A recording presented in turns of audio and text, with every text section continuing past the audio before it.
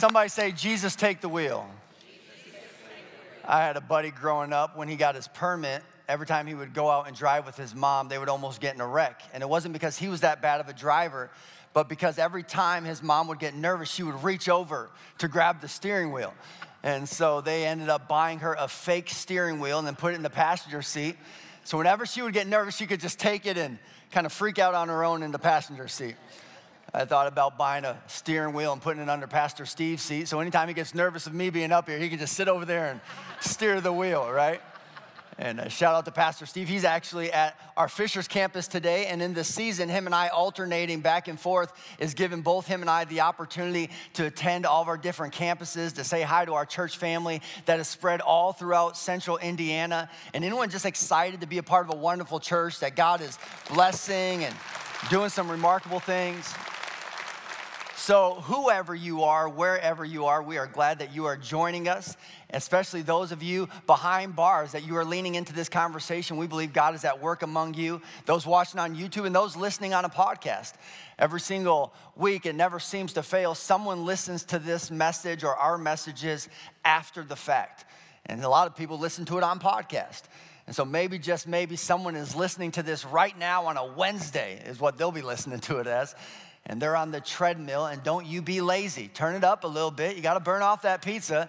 Get it done. Can we just cheer them on so they don't quit? You never know who's listening, right? Well, I'm excited, and if you don't know me, my name is CJ Johnson. I've been here for about 10 weeks, and I'm having the time of my life getting to serve on this team with just so many wonderful people and leaders, and just getting to see what God does next in and through our church. And I will say on the outset of this, to state the obvious, I'm not really skilled in a lot of areas. That seems pretty obvious to some. If you talk to my wife, she'll affirm that. But for me, I'm simply just a pastor. I mean, that is my lot in life, and I absolutely love it. I love and adore people, even the crazy ones, even the angry ones, even the ones who are just getting it wrong a lot of times in life. It's those people that I just love dearly. In addition to that, I am obsessed with Jesus Christ. I think he's the coolest person to ever step foot on this planet. I'm convinced of it. And in addition to that, and this is a hefty thought, so brace yourself, but I am convinced that the Bible is the infallible and inerrant word of God, meaning it is without error. I do believe that. And I didn't always believe that. When I was new to the faith, I found myself hung up on some things. At times, I even thought Scripture came with some errors, maybe even some contradictions. I discovered I was wrong and God was right. If you follow him long enough, you'll discover he's right most of the time. In fact, he's right all of the time. And what I did discover in my life, and what I pray you will discover in yours as you pursue a relationship with Christ, is how do you really develop and how do you accelerate your spiritual growth and development? And here's a key that you need to take away, and that is this: going deeper is the key to going higher. Going deeper is the key to going higher. And so sometimes it's recognizing God will elevate my life and God will accelerate my development the more I dive deeper into the things of God, the more I dive deeper into the Word of God. So sometimes when you come to church, you need to, in your mind, almost think you're showing up with a shovel. I'm here to mine out what God has next in my life. I grew up fascinated by dinosaurs. Anyone else? You just love dinosaurs? I grew up in Colorado for a stint, and the Colorado State dinosaur is the Stegosaurus. It's the cat with the long tail and the spikes on it, right? Thought he was pretty awesome. But I found myself fascinated with dinosaurs growing up.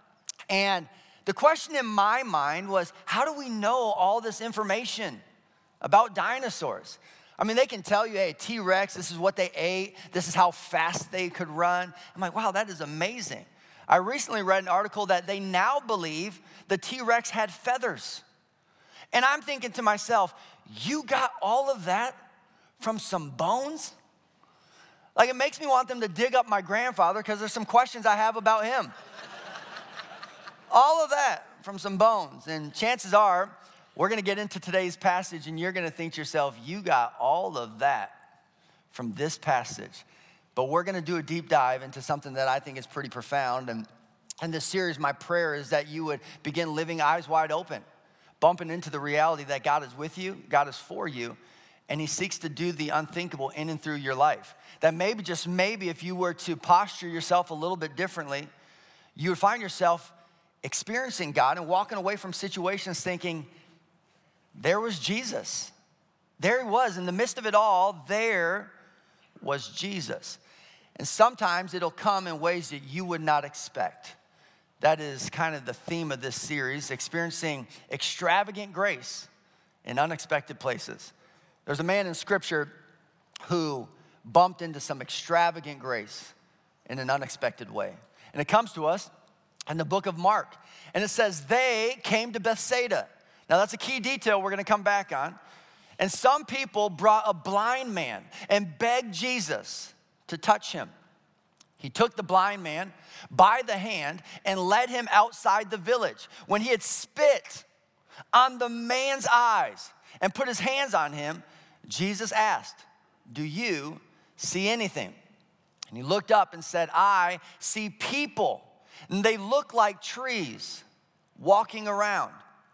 Once more, Jesus put his hands on the man's eyes, and then his eyes were open. His sight was restored, and he saw everything clearly. And check this out. Jesus sent him home saying, don't even go into the village. Don't even go into the village. I think the scriptures are just fascinating. I think church is a BYOB kind of party. You ever been to one of those kind of parties? Sure you have. Come on, don't be too churchy. A lot of you have been to a BYOB kind of party. Well, this is one of those. A little different from the one you attended. This is a bring your own Bible kind of party, right? And maybe, just maybe, you will find yourself wanting to bring your scriptures with you as we gather together. I find that if you don't bring it to church, chances are you won't bring it anywhere else. Too much too soon?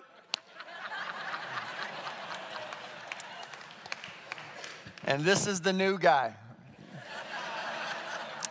Hey, don't fret. Pastor Steve will be back in 2 weeks, right? He'll make all things right. And anyone just love Pastor Steve? I just think he's amazing.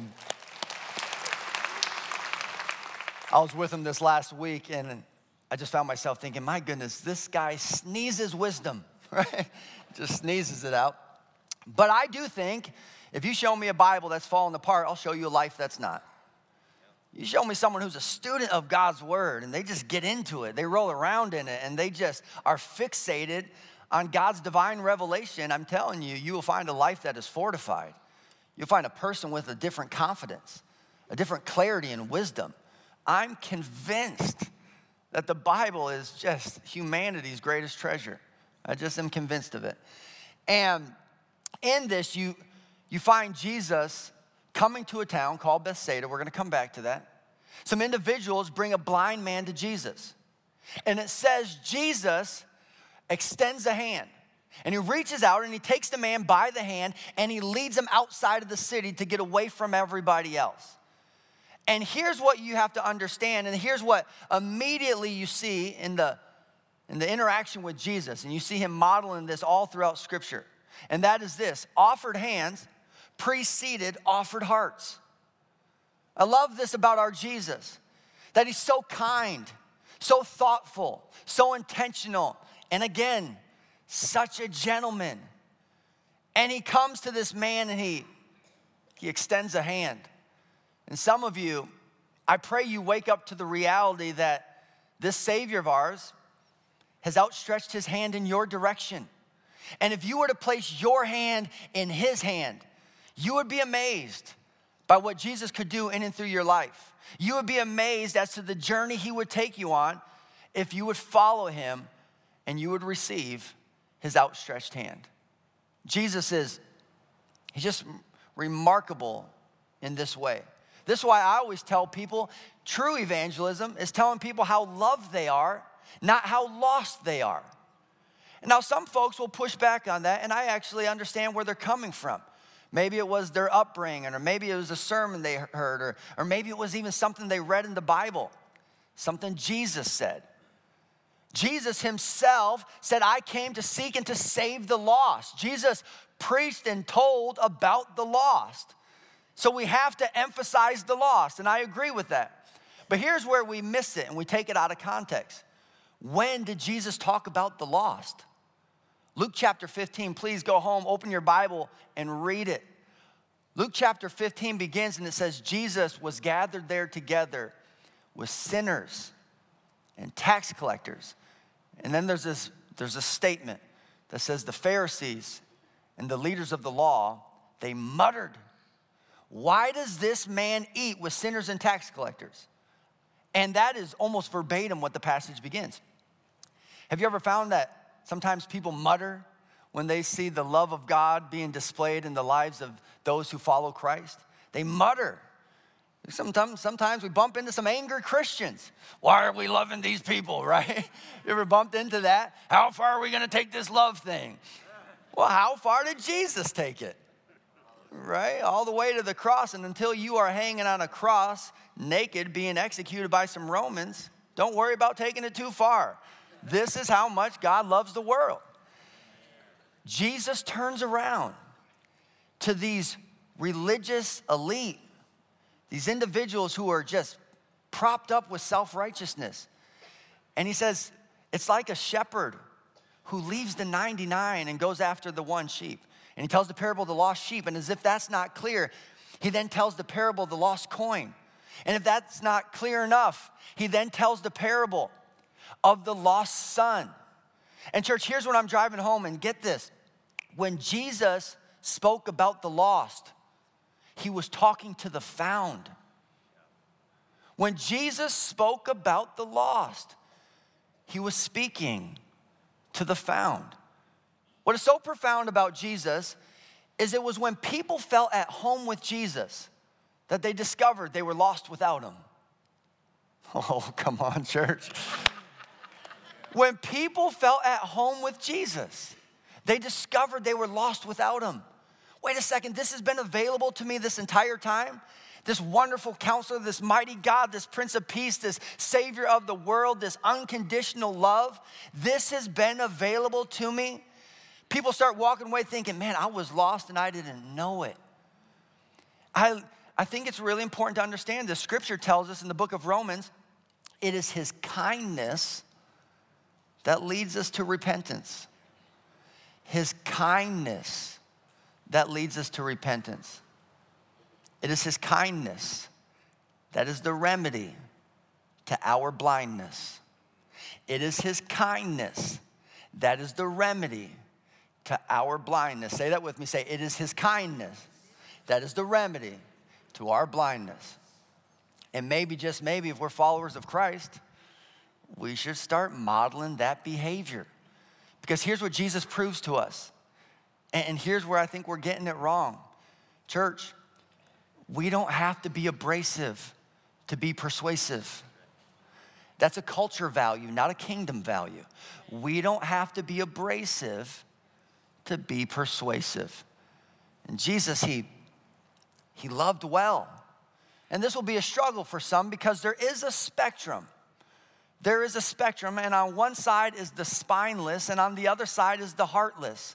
And track with me, because this is not to be a dig on anybody, but at some point we all find ourselves on the spectrum, from being spineless and not standing for anything in our faith, where we dilute everything and we live with no conviction, to being heartless, where we're not a true reflection of a God who loves the world dearly.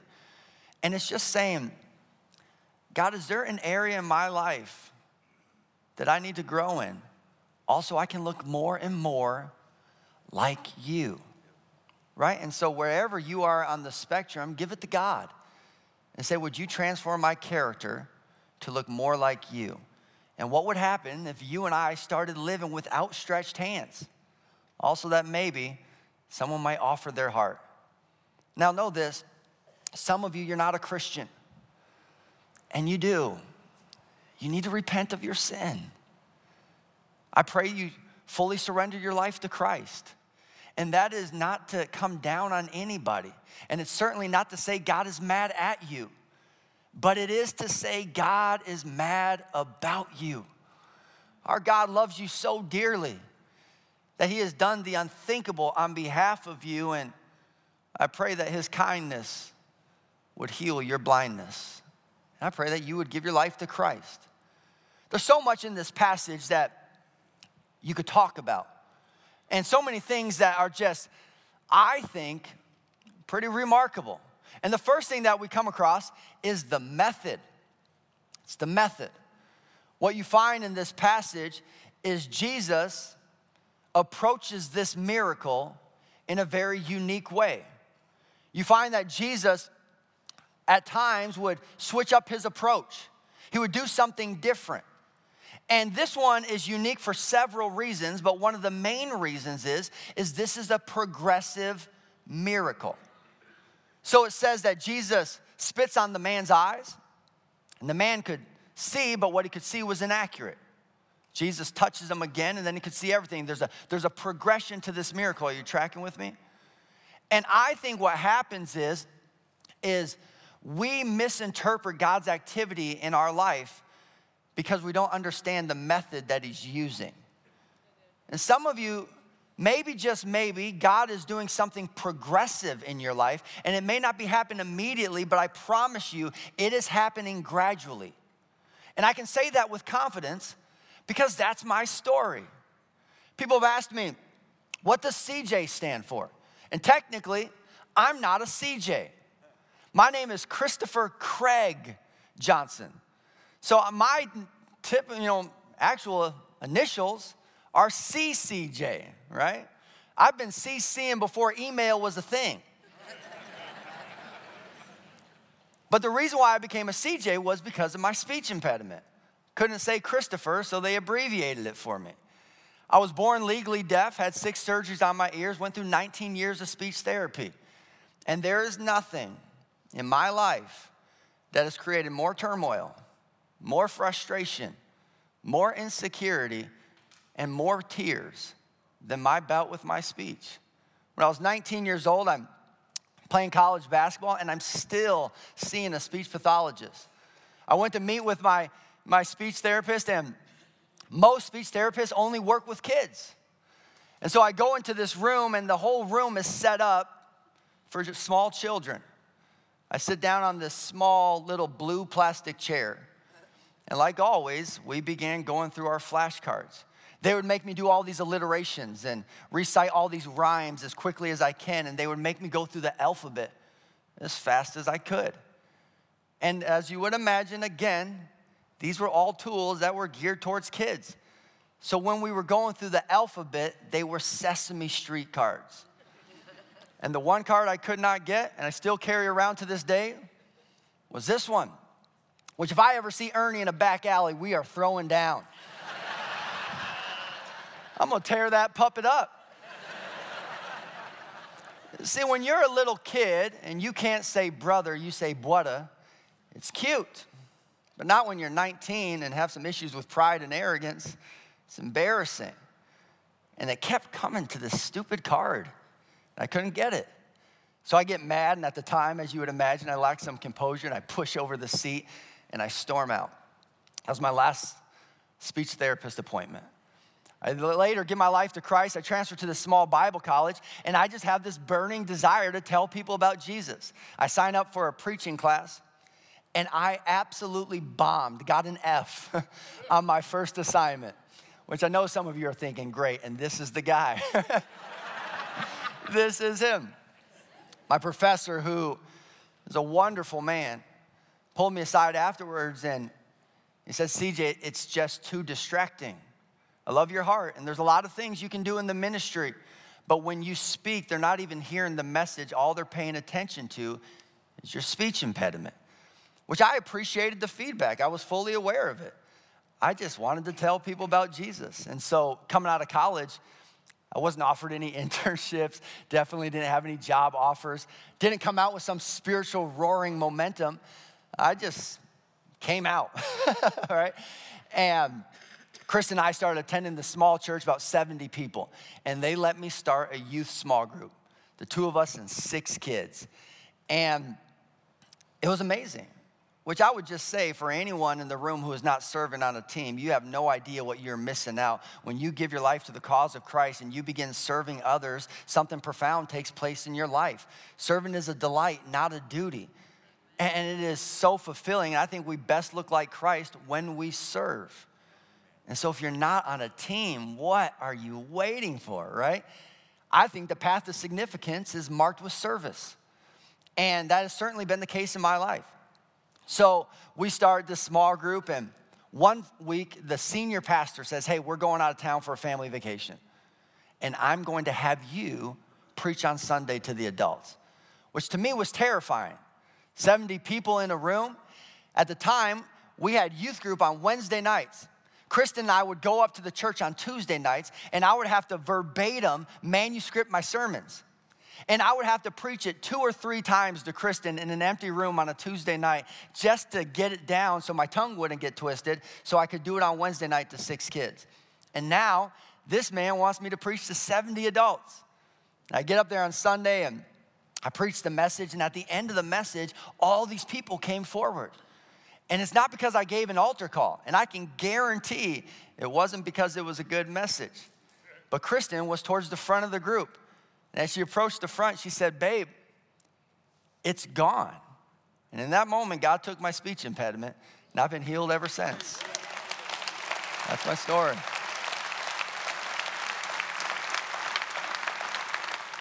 And here's what is so interesting to me, and this is where God is just marvelous in my eyes, is the one thing that created so much pain for me was also the one thing that shaped the greatest gift in me. People always laugh about my statements, and I love creating different alliterations and rhymes and things that help people remember the sermon. And I'm convinced that was a gift that was honed in years of just speech therapy and going through alliterations and rhymes for 19 years. Here's what I want to encourage some of you, and that is this. Don't allow his deviation to become your devastation. What happens is we come to God and we expect him to work in certain ways.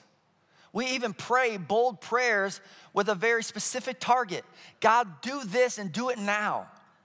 And then God doesn't do it the way we'd hope. And we get frustrated. And a lot of times we miss or we forfeit what God was intending to do. Because God took a deviated route and we got devastated. And we interpreted his delay as his denial. Don't do that. See, what you have to understand is when a relationship lacks dimension, one's identity is diminished. Now, don't track with me on this. When a relationship lacks dimension, one's identity is diminished. And so if you only have a one-sided relationship and a single experience with a person, well, that's all you know them to be. And a lot of times it has to come with a diversity of experiences within the relationship for you to fully appreciate the person, right? And so some of you gave your life to Christ and your experience with him has been one-dimensional, that he's all loving and he's forgiving and he has provided you with grace. But there is more to this Jesus that chances are you're missing out on. Again, he's a wonderful counselor. The man is brilliant. He is the Prince of Peace in a way that surpasses understanding. He is a mighty God in which he does the heavy lifting in our life. I mean, he is our rock. He is our redeemer. He's our shield and our reward. He's the Lamb of God and the Lion of Judah. He's all the things, the good shepherd, the living water, the true vine. There is a lot to this Jesus. There's a lot to him. And so it's not being limited in your experience. And if you become one-dimensional, you miss out on all that there is to this God. And Jesus at times would do things. Everything has intention. That's what you have to understand. When you approach Scripture, nothing is by chance and nothing is by accident. He was so intentional. And Jesus at times would do extreme things to make an obvious example. You ever had someone use an extreme example to get a point across? Like growing up, when your parents would talk to you about peer pressure, they would say, so if your friends told you to, jump off a bridge, would you do it? And the answer is an obvious no, right? Growing up, which was funny, there was a bridge by our house, and underneath it was the river. And some of my friends had an idea we should jump off of this, to which I did. Ever remember a conversation with your dad growing up where he was so frustrated and flabbergasted he didn't even have the words? That was a conversation with my dad. My dad was so frustrated. So you're telling me I raised a son who says yes to the obvious no. Do you realize that this is the example that parents give their kids as to how to refuse peer pressure? If someone told you to jump off a bridge, would you do it? No. You're telling me I raised a son who said yes. And he was flabbergasted. Sometimes Jesus will use an extreme example to be like, oh, I get it. I get the point. And in this moment, Jesus does something out of the ordinary. And he hulks a loogie on this guy's eyes. Come on, Christians, you're reading the same Bible I'm reading. Don't forget the sound effects that came with this scripture. Look, she's so uncomfortable. It's there, right? It's there. That is a different approach.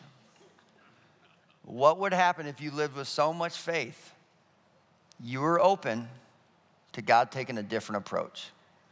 So there's the method. The second thing I want to point out is the mindset. Guys, this is really important. I think it is this man's mindset that set him up for a really profound interaction with God. And I love creating distinctions. I believe small distinctions make a big difference.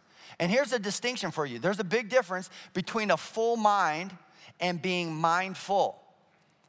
Some of you, you have a full mind. Because in the world we live, there's a lot to weigh on it. Have you ever found that there's just so many things competing for your attention? And church, know what you give attention to, you give power to. And there's things that are, they're just trying to shape our logic, shape our preferences, shape our opinions. They're always combating the different logics and paradigms that we have instilled in our mind. And I think the challenge as a follower of Christ is to be mindful, not just have a full mind. Now track with me, and this is going to be pastoral, but that's what I was hired to be, a pastor.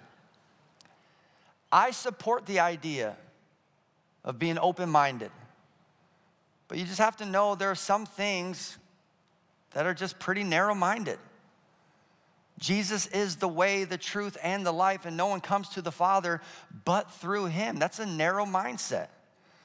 But I would rather walk a narrow path than a slippery slope. And just know that when you live with such an open mind, it permits people to place things in it. And I get nervous when I look at our culture because I think we're starting to live so open-minded, our brains are about to fall out. Come on, someone relax a little bit. We're friends and we're going to get there together. But it is saying, God, would you help me steward the space between my ears? You gifted me with this brain. That following Christ doesn't mean we check our reason at the door. It doesn't mean we dismiss our intellect to engage in this relationship. No, it's saying, God, would you help me be a person who stewards well the intellect and the reason that you've given me? Help me develop some discernment. Because I think one thing we struggle with is exaggerated thinking. And one way we exaggerate thinking is we overestimate the frequency of something. We overestimate the frequency of something. Have you ever been with someone who got a flat tire and they got frustrated and out of their mouth came the statement, story of my life? You ever ran into that? You ever heard someone make the statement, story of my life? I had a buddy who got a flat tire. And that was his response, story of my life. And I was like, wow, when was the last time you had a flat tire? Come to find out, it had been like 10 years. But this was the story of his life. And sometimes we do this, we're exaggerating in our thinking and we overestimate the frequency of something. In addition to that, we overestimate the importance of something. Growing up, when we'd make a mistake, what would we say? My mom is going to kill me. As if we were living in a world where moms were knocking off their children. But we do this kind of thing. We exaggerate our thinking. And lastly, well, we jump to conclusions without enough information. And I don't even need to give you examples of this because you're living in the same world I live in. We jump to conclusions without enough information. And it is just learning to say, I'm going to be a mindful person. I'm going to have some composure within my thinking, and I'm going to lean into the wisdom and the discernment that God is trying to impart to me.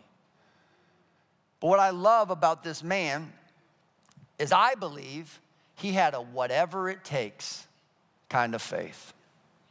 Lord, whatever it takes, let your will be done in my life. Scripture tells us that the man was blind. It doesn't tell us that the man was deaf. So he would have heard what Jesus was gearing up to do.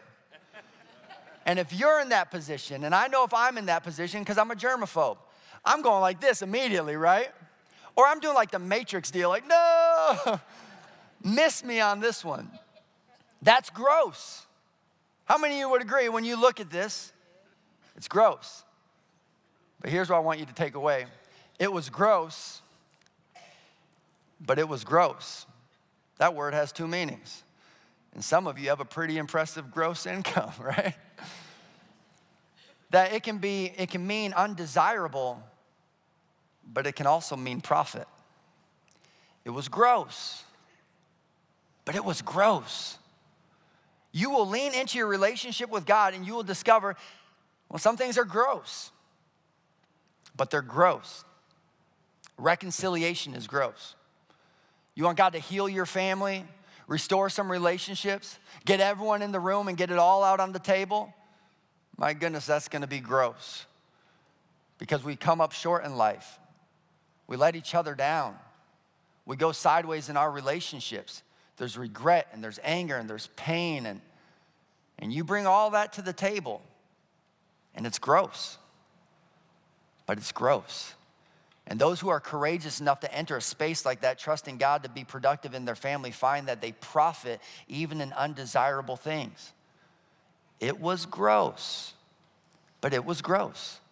When God purifies your heart, well, that can be gross. There's some icky things that sometimes corrode our heart, but it's gross. You can profit from it. When God seeks to renew your mind, and there's all these things that are corroding your thinking, dysfunctional thought patterns, well, bring that out can be gross. But it was gross. There was the method and there was the mindset. What would happen if you had a whatever it takes kind of faith? The next thing I need to point out is the mirage. Jesus touches him, says, do you see anything? Which let's hang out there, and this isn't in my notes. But if you read the story of creation, Jesus speaks everything into existence.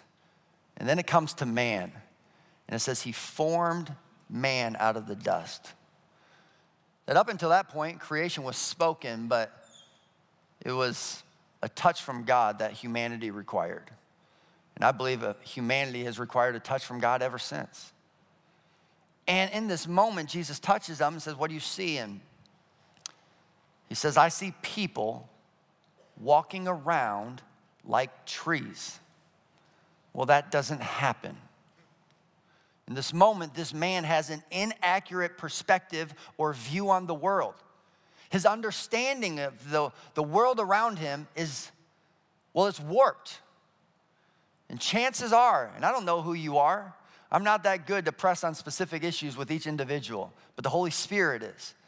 But I wonder if there's anything in your life that God would say, you might have a warped perspective there. This man thinks, I see trees, I see people walking around like trees. And the question is, or did he see trees walking around like people? Either way, inaccurate, correct? What this is exposing is this man had an inferior mindset. He had come up in this state and condition that he assumed the people around him were such a bigger deal than he was. He was bound by insecurity, bound by inadequacy. So when he was finally able to see, he assumed that people were the size of trees in comparison to him. It was a warped perspective. Some of you, when you look in the mirror, you have a warped perspective. And here's what you need to know. People are not as impressive as they appear. Social media is fake. And you're not as embarrassing as you assume. And it's just leaning in to the reality that there comes moments in our relationship with God where he seeks to alter our view and our perspective. Had me thinking about growing up, they had these things called magic eye posters. Remember these? This was our generation's fidget spinner. We would sit in a library and stare at these pictures, which was always frustrating to me because I could never see it.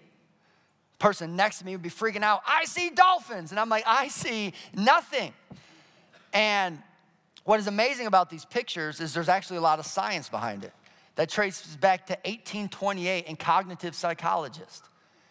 And what they discovered through this technology and through this science is, get this, depth perception is a function of the brain, not the eyes.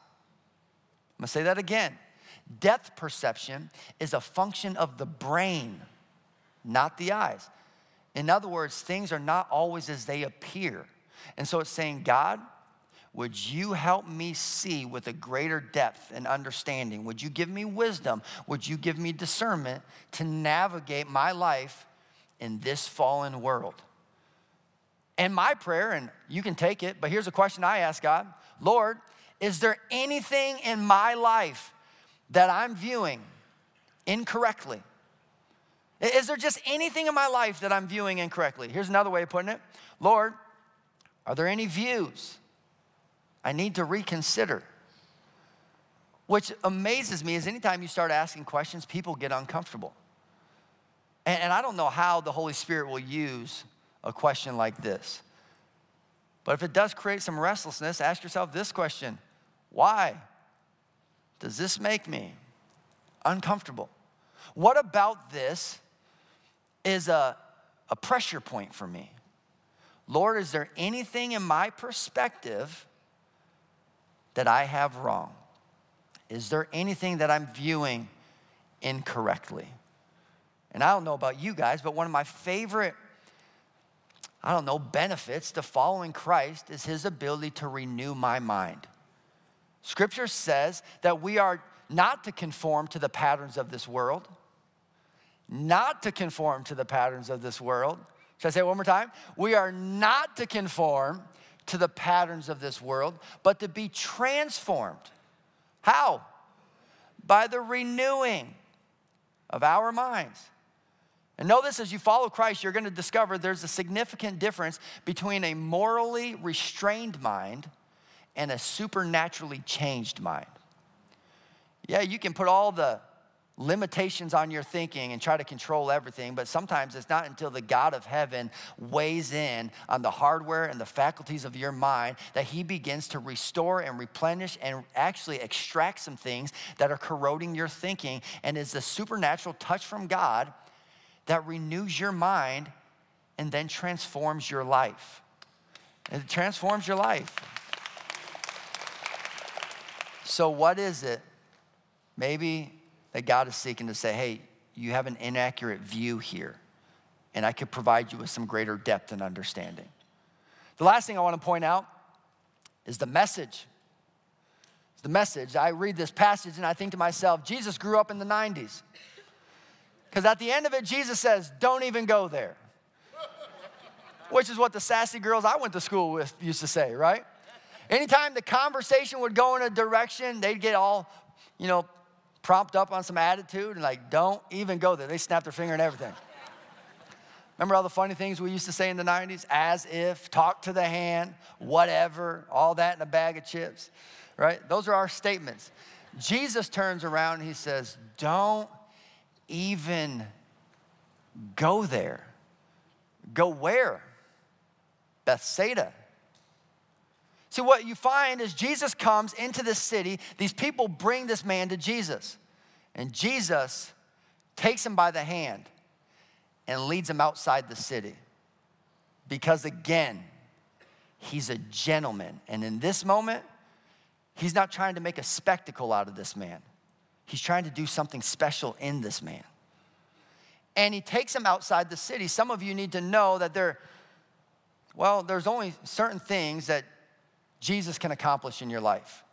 People can only take you so far, but it's taking the hand of Christ that really gets life to the fullest in and through our life. And takes him outside the city. And what you find is Jesus, he could see right through the individuals who were accompanying this man. These were sensationalists. These were individuals seeking to be entertained. These were individuals belonging to the community of Bethsaida, which at one point Jesus would lean in on Bethsaida, and he would say this in Matthew chapter 11, "Woe to you." Which you should know, Jesus only was hard on the people in the inner circle. It was interesting how he was always leaning in on people who should have got it. "Woe to you, Bethsaida, for if the miracles that were performed in you had been performed in Tyre and Sidon, they would have repented long ago in sackcloth and ashes." I mean, they would have meant it. And Bethsaida is a unique city. It was actually the hometown of Peter and some of the other disciples. And Bethsaida was the place in which a lot of Jesus' miracles took place. In fact, Jesus' biggest miracle ever is when he fed over 5,000 men, not including women and children, with a couple loaves and some fish. That was his biggest miracle ever. And it happened near Bethsaida. And what it's saying is I did all these wonderful things, yet you still didn't believe.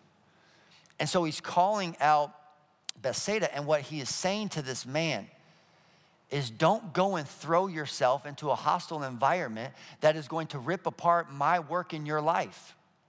See, sometimes we do this. Like, we give our lives to Christ, or we take a next step in our faith, and we begin pursuing him, but then we are not mindful as to how do we steward his work in our life, and then we keep placing ourselves in hostile environments that just rip apart his productivity. And here's the thing, if you're gonna live for Christ, he's gonna do some amazing things in your life. And I promise you, people are gonna pick at it. God's gonna heal your marriage, and you're gonna have some sideways friends in your life who think, well, God didn't heal your marriage. You just started making different decisions. And you know deep down inside, actually it was God who was behind it all. Yes, decisions were the byproduct of his work, but they will pick it apart.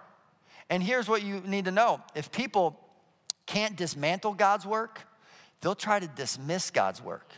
So they'll try to pick it apart, and the moment they can't pick it apart, they'll just ostracize you. And they'll almost create a weird form of shame connected to what God is doing in your life. It's being mindful, hey, God's doing some things in me.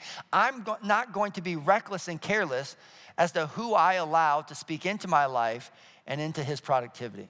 Another way of saying it is, if people can't disprove your miracle, they'll try to dispute your miracle. I've had people try to dispute mine. God didn't heal you. You had 6 surgeries on your ears. You went through 19 years of speech therapy. Those things healed you. And sure, they were the instrument in the hand of a marvelous God. Don't allow someone to disprove or dispute what God is doing in and through your life. And Jesus says, hey, don't even go there. You know, there's this one moment where Jesus feeds over 4,000 people by providing bread. It's this amazing miracle. There's 2 instances where this happens. One's 5,000, one is 4,000. So he does this amazing miracle. There's all this bread left over. And they are heading down to the boat. Him and his disciples are gonna head across the sea. And the Pharisees and the Sadducees come up and they start critiquing, and they start projecting their skepticism onto Jesus and his disciples. And check this out, Matthew chapter 16, it says, when they went across the lake, the disciples forgot to take bread. Be careful, Jesus said to them. Be on your guard against the yeast of the Pharisees and the Sadducees.